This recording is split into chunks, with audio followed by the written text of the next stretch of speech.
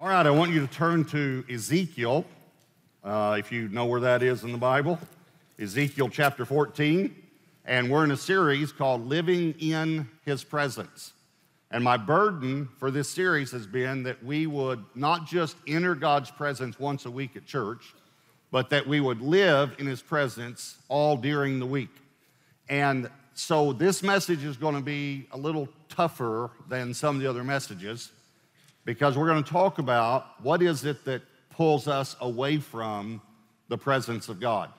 And if you remember back in Genesis chapter 3, we'll be in Ezekiel 14 in a minute. Genesis chapter 3, just want you to notice, after Adam and Eve sinned, how clear this is. Verse 8 says, "And they heard the sound of the Lord God walking in the garden in the cool of the day, and Adam and his wife hid themselves from the presence of the Lord God among the trees of the garden." They hid from the presence of God. So obviously, what pulls us out of God's presence? It's sin. But I don't want to just think about it in the way that we all make mistakes. I want to really talk about how Satan will begin to form a stronghold in our life, and us serving that stronghold is what takes us out of God's presence. So in Ezekiel 14, we're going to read a lot of verses here, but you'll like it, all right? It's really good, but just watch Ezekiel 14, verse 1. "Now some of the elders came to me and sat before me, and the word of the Lord came to me, saying, 'Son of man, these men,'" now watch carefully, "'have set up their idols in their hearts.'" They've set up their idols, instead of wooden images, they've set up their idols in their hearts, "and put before them that which causes them to stumble into iniquity. Should I let myself be inquired of at all by them? Therefore speak to them and say to them, Thus says the Lord God, every one of the house of Israel, who sets up his idols in his heart and puts before him what causes him to stumble into iniquity, and then comes to the prophet, I, the Lord, will answer him who comes according to the multitude of his idols, that I may seize the house of Israel by their heart, because they're all estranged from me by their idols. Therefore say to the house of Israel, Thus says the Lord God, Repent, turn away from your idols, and turn your faces away from all your abominations, for anyone of the house of Israel, or of the strangers who dwell in Israel, who separates himself from me and sets up his idols in his heart and puts before him what causes him to stumble into iniquity, then comes to a prophet to inquire of him concerning me, I, the Lord, will answer him by myself. I will set my face against that man, make him a sign and a proverb, and I will cut him off from the midst of my people, and then you shall know that I am the Lord. And if the prophet is induced to speak anything, I, the Lord, have induced that prophet. And I will stretch out my hand against him and destroy him from among my people. Now watch verse 10. And they, plural, this is the person who inquired and the prophet now, and they shall bear their iniquity.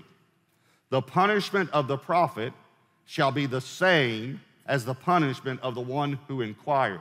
And then verse 11, I read you this verse in a string of verses a few weeks ago, that the house of Israel may no longer go astray from me, nor be profane anymore with all their transgressions, but that they may be my people, and that I may be their God, says the Lord God. Okay, this is the Old Testament, and he's talking about idols in the heart. Here's what I want you to know, that maybe you didn't realize this, but God has always been concerned about the heart. Not just the New Testament, Old Testament. And he says they have idols in their heart. Now, you might not know what an idol is, because you might have an idea of what it is. Let me tell you what an idol is. The word idol actually means image. Image. As a matter of fact, many times in the Bible, it's translated image, not idol. If I asked you what the second commandment is, you'd probably say something like this, not to have any idols. Let me read it to you, though, and show you how it translates it. Exodus 20, verse 4. You shall not make for yourself a carved image. So an idol is an image, and idolatry is worshiping that image. But before you think about, again, something that's made out of wood or stone, I want you to think about in your mind, he said, these men have set up idols in their hearts. Think about this. Image is the root of the word imagination. In other words, if you're thinking about something more than you're thinking about God, it's very possible you have an idol in your heart. And let me show you some ways to determine if you have an idol in your heart. Here are some things that it will cause. Number one is presumption. Presumption. Look back at verse 3. We're going to stay in Ezekiel 14 this whole time. Verse 3, Son of man, these men have set up their idols in their hearts and put before them that which causes them to stumble into iniquity. See, if you have an idol, you'll actually begin to cater to the idol.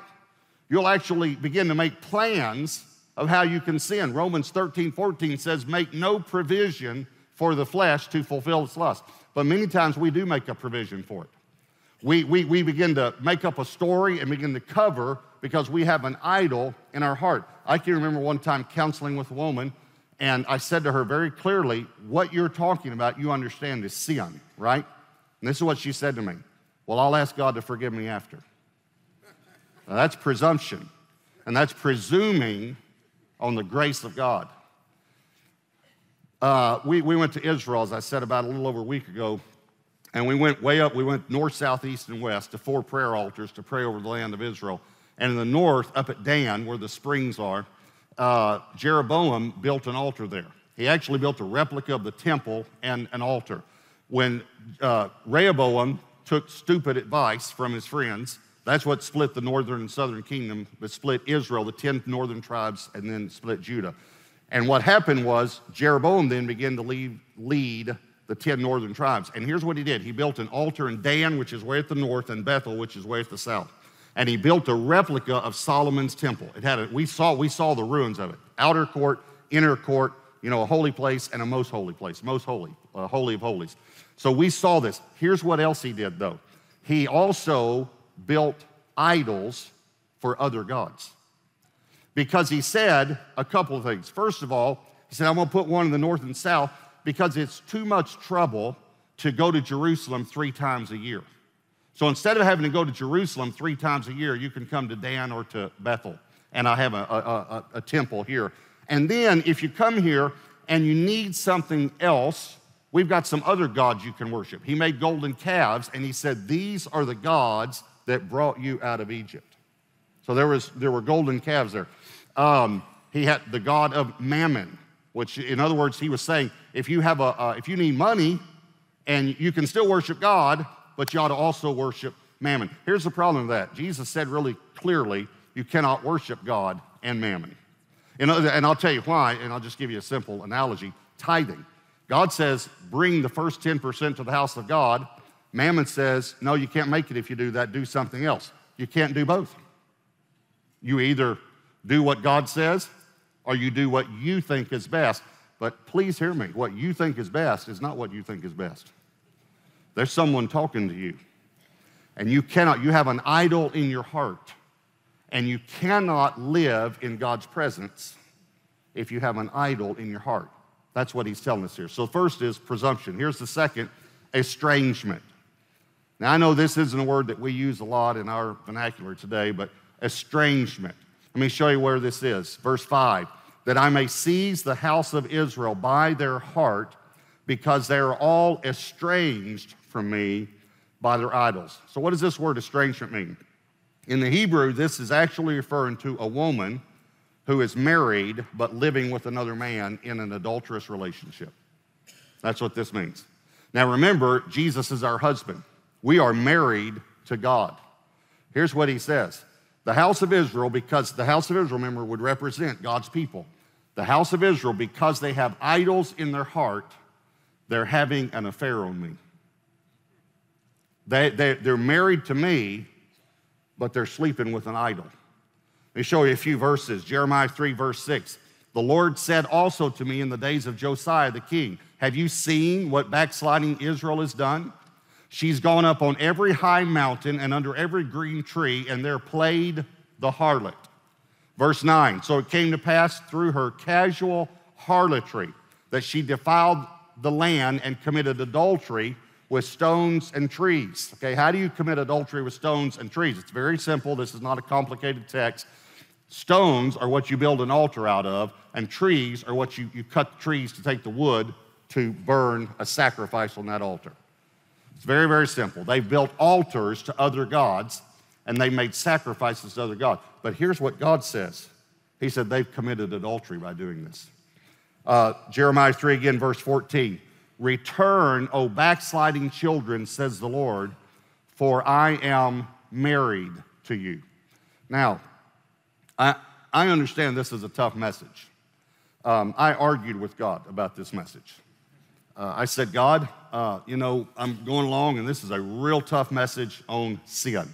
Here's what I really feel like the Lord said to me.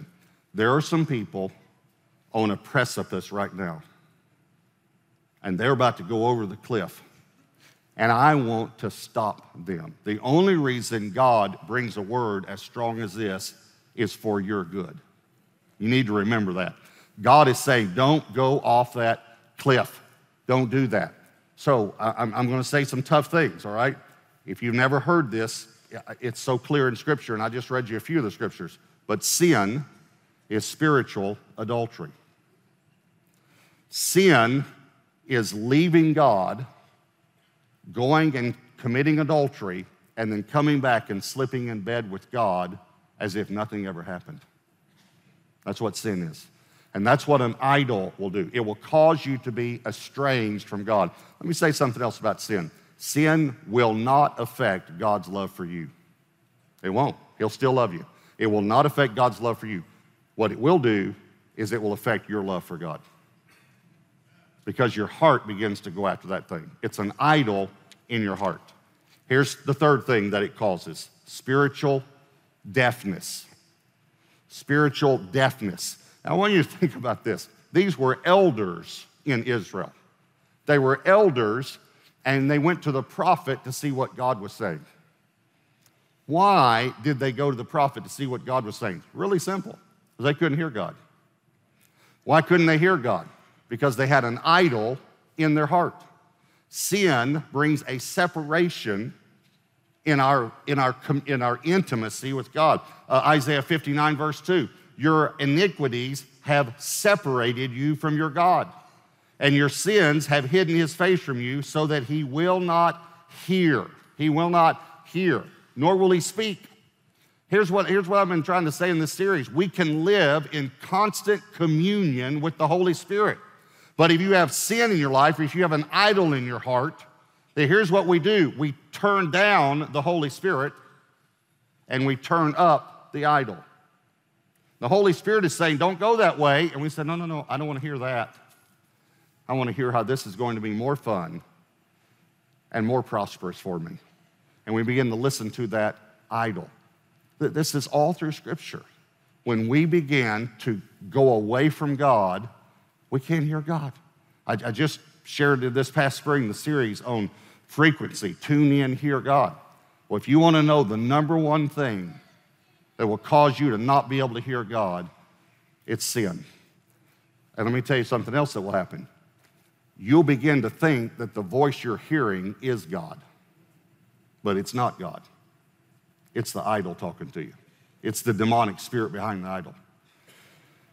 I was talking with a man one time who was having an affair, and he said to me, talking about this woman he's having the affair with, he said, but we pray together, and we read the Bible together, and God is speaking to us.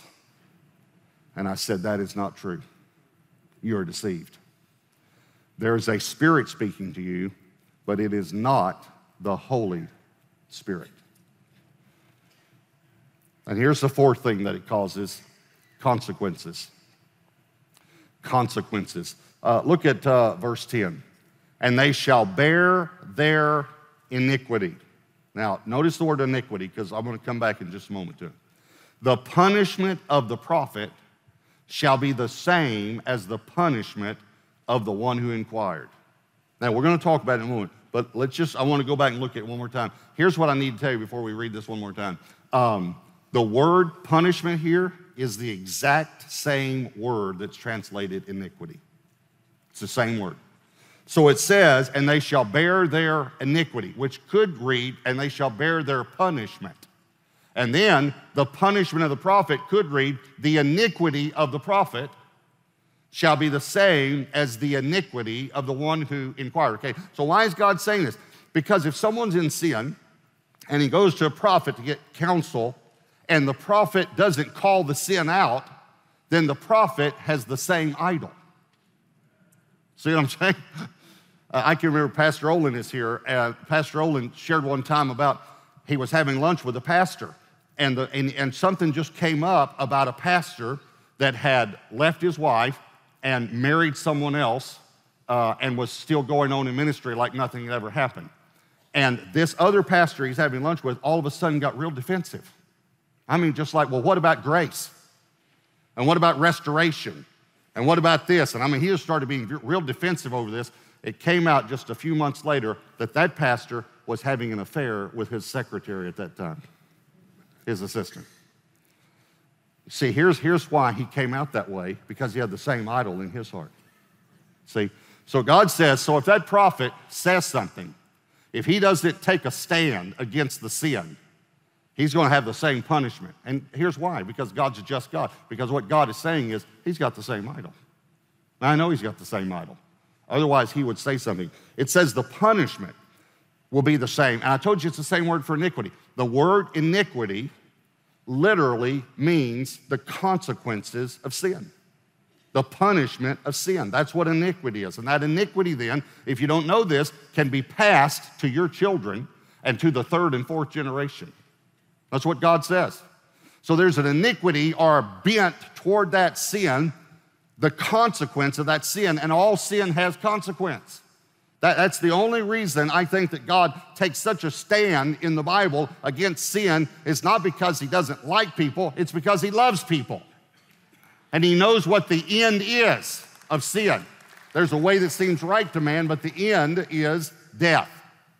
So he's doing everything he can to try to stop us. People who have idols in their heart will pretend.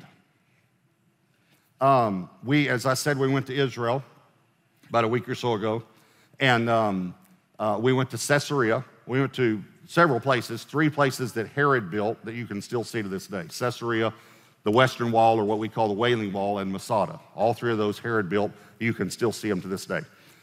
So at Caesarea, there's the Hippodrome where they had the chariot races and all. And then there's get this, a 4,000-seat sanctuary, a 4,000-seat playhouse, not a sanctuary, a place where they had plays. I remember one of the guys was kidding me and said, Pastor Robert heard that, Herod built a 4,000-seat place, so Pastor Robert built a 4,001-seat place. So anyway, but you could it's just like a huge amphitheater and a huge stage where they had plays. And most of these plays came out of Greece. Do you know the word for, it comes from Greek, 2 Greek words, but it's literally what they called actors. You know what the word is, what they called actors? You ready? Hypocrites. Hypocrite. It comes from 2 words, and crete means to speak. Hippa means underneath. Underneath. Now, let me explain to you. You'll remember this. You've seen this. Because actors back then all wore a mask. So they put a mask on their face, and then they would speak underneath the mask. And they would pretend to be the person of the mask. Are y'all following me? So hypocrite literally means one who speaks underneath. He's underneath a mask, and he speaks underneath that mask. And he pretends to be someone that he's not. He's an actor. That's a hypocrite. That's what we all become when we have an idol in our heart. When we begin to serve something other than God. This is what Jeroboam did. Jeroboam said, listen, it's too far to go to Jerusalem, so I'll build an altar here, and then I'll give you some other gods. Let me say it this way. The 3 steps to idolatry are it's inconvenient to worship God. I'll give you something convenient, and let's include some other gods too. It's inconvenient to worship God. It's inconvenient to get up early and have a quiet time. It's inconvenient to go to church. It's inconvenient to read your Bible. So let's just make it convenient to be a Christian. And then let's also be inclusive and worship some other gods also. Instead of the number one commandment, you shall worship the Lord God, and him only shall you serve. You shall have no other gods before me. I remember one time, I wrote this in my notes, and then I put something in parentheses beside it, because here's what I wrote. I remember one time that God convicted me of having an idol in my heart. And then I thought about it, and I thought, it hadn't just been one time. In other words, it's been many times, but I'm referring to one specific time. Does that make sense? So listen, if you feel like I have something in my heart, and I've never thought about it this way, that I'm committing adultery on God, that I'm beginning to love this thing and go toward this thing, and okay, I'm saying to you, if that's what you're thinking right now, I understand. And all of us understand if we're honest. We've all at some point worshiped and served someone other than God. All of us have. We've had an idol in our heart. So I remember one time God used this scripture, Ezekiel 14, to speak to me about the idol in my heart.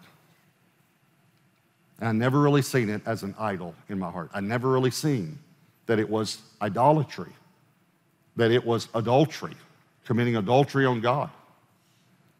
And I remember repenting and the joy that came, and now the victory in my life, because I know where that thing would go. I know what would happen to me, to my family, to the church if I were to continue going down the wrong road. So all of us can relate. That's what I'm trying to say to you. If there's something that you're being convicted about right now, don't feel bad in the sense that I just feel bad, I'm a bad person. So that's what Satan wants to do. Satan wants to come and say, you're just a bad person. You're a bad person. No, you're not a bad person. You're a child of God. You've been redeemed. You've been bought with the blood. But you're still in a war, and you still live on a fallen earth. And Satan is doing everything he can to set idols up in your life to get your attention off of God and onto them. And it's really, really simple. See, we think so many times the Old Testament is just full of legalism. Where's the grace? Where's the grace? Let me just show you. Verse 5 says that I may seize the house of Israel by their heart. See, the only reason that God is speaking to you right now about this idol in your heart is so he can bring you back to himself. That he can bring you out of this adulterous affair. That he can bring you back. Because you got to remember, sin creates a distance, but it doesn't create a diminishing of his love for you. It doesn't change his love for you at all, but it does create a distance. You can't live in his presence. You can't live in his presence if you have an idol in your heart. I didn't tell you at the first of the message. I call this message his plan. The reason I call it his plan is because his plan for you is good. It's not evil. His thoughts about you are good. God has a good purpose and a future for you and a hope. He's got a good plan for you. That's his plan. But the enemy's plan is to set up an idol in your heart that causes you to walk away from God and to say it's inconvenient to serve God. It's more convenient to do it this way. And let's be inclusive of some other things in your life. I want you to bow your heads and close your eyes. And I really want, every week we ask the same question. We say, Holy Spirit, what are you saying to me through this message? I want everyone to ask that. I want everyone to just, in your heart, just say, God, what are you saying to me through this message? And I didn't preach this message so that you would feel bad. I preached this message because I think God wants to deal with all of us. I think there are some here that are right on the edge. I think you know who you are. You're right on the edge of making the biggest mistake of your life. And God, in his love, impressed me very, very strongly to preach this message for you. I'm asking you to repent today, which means to change your mind about the way you've been thinking about this thing. Turn your heart back toward God. But all of us can relate to it in some way. We want to pray for you. Every person, every campus that needs prayer, we want to pray for you. If you need prayer for any area of your life, then we want to pray for you. You don't have to be a member of Gateway Church to come for prayer. If you need prayer, in just a moment, we have one more worship song at every campus. And during that time, we'll have leaders at the front of every campus. For those of you in the overflow room, we'll have leaders at the front of the overflow room. If you need prayer for any area of your life, and don't be embarrassed. Sometimes on a message like this, people think, well, I don't want to go because someone might think something bad of me. Well, please hear me. No one would think anything bad about you. No one would. But even if that were the case, you still ought to come. Because God's calling you. He's calling you to come back from the edge of a cliff. But you might need prayer for another area of your life. Family, health, finances, whatever. If you need prayer for any area of your life, as soon as we stand up in a moment, as soon as we stand up, you just stand up, step out, and come to the front, and let us pray for you, all right? Holy Spirit, I pray you'll draw every person at every campus that needs prayer. In Jesus' name, amen.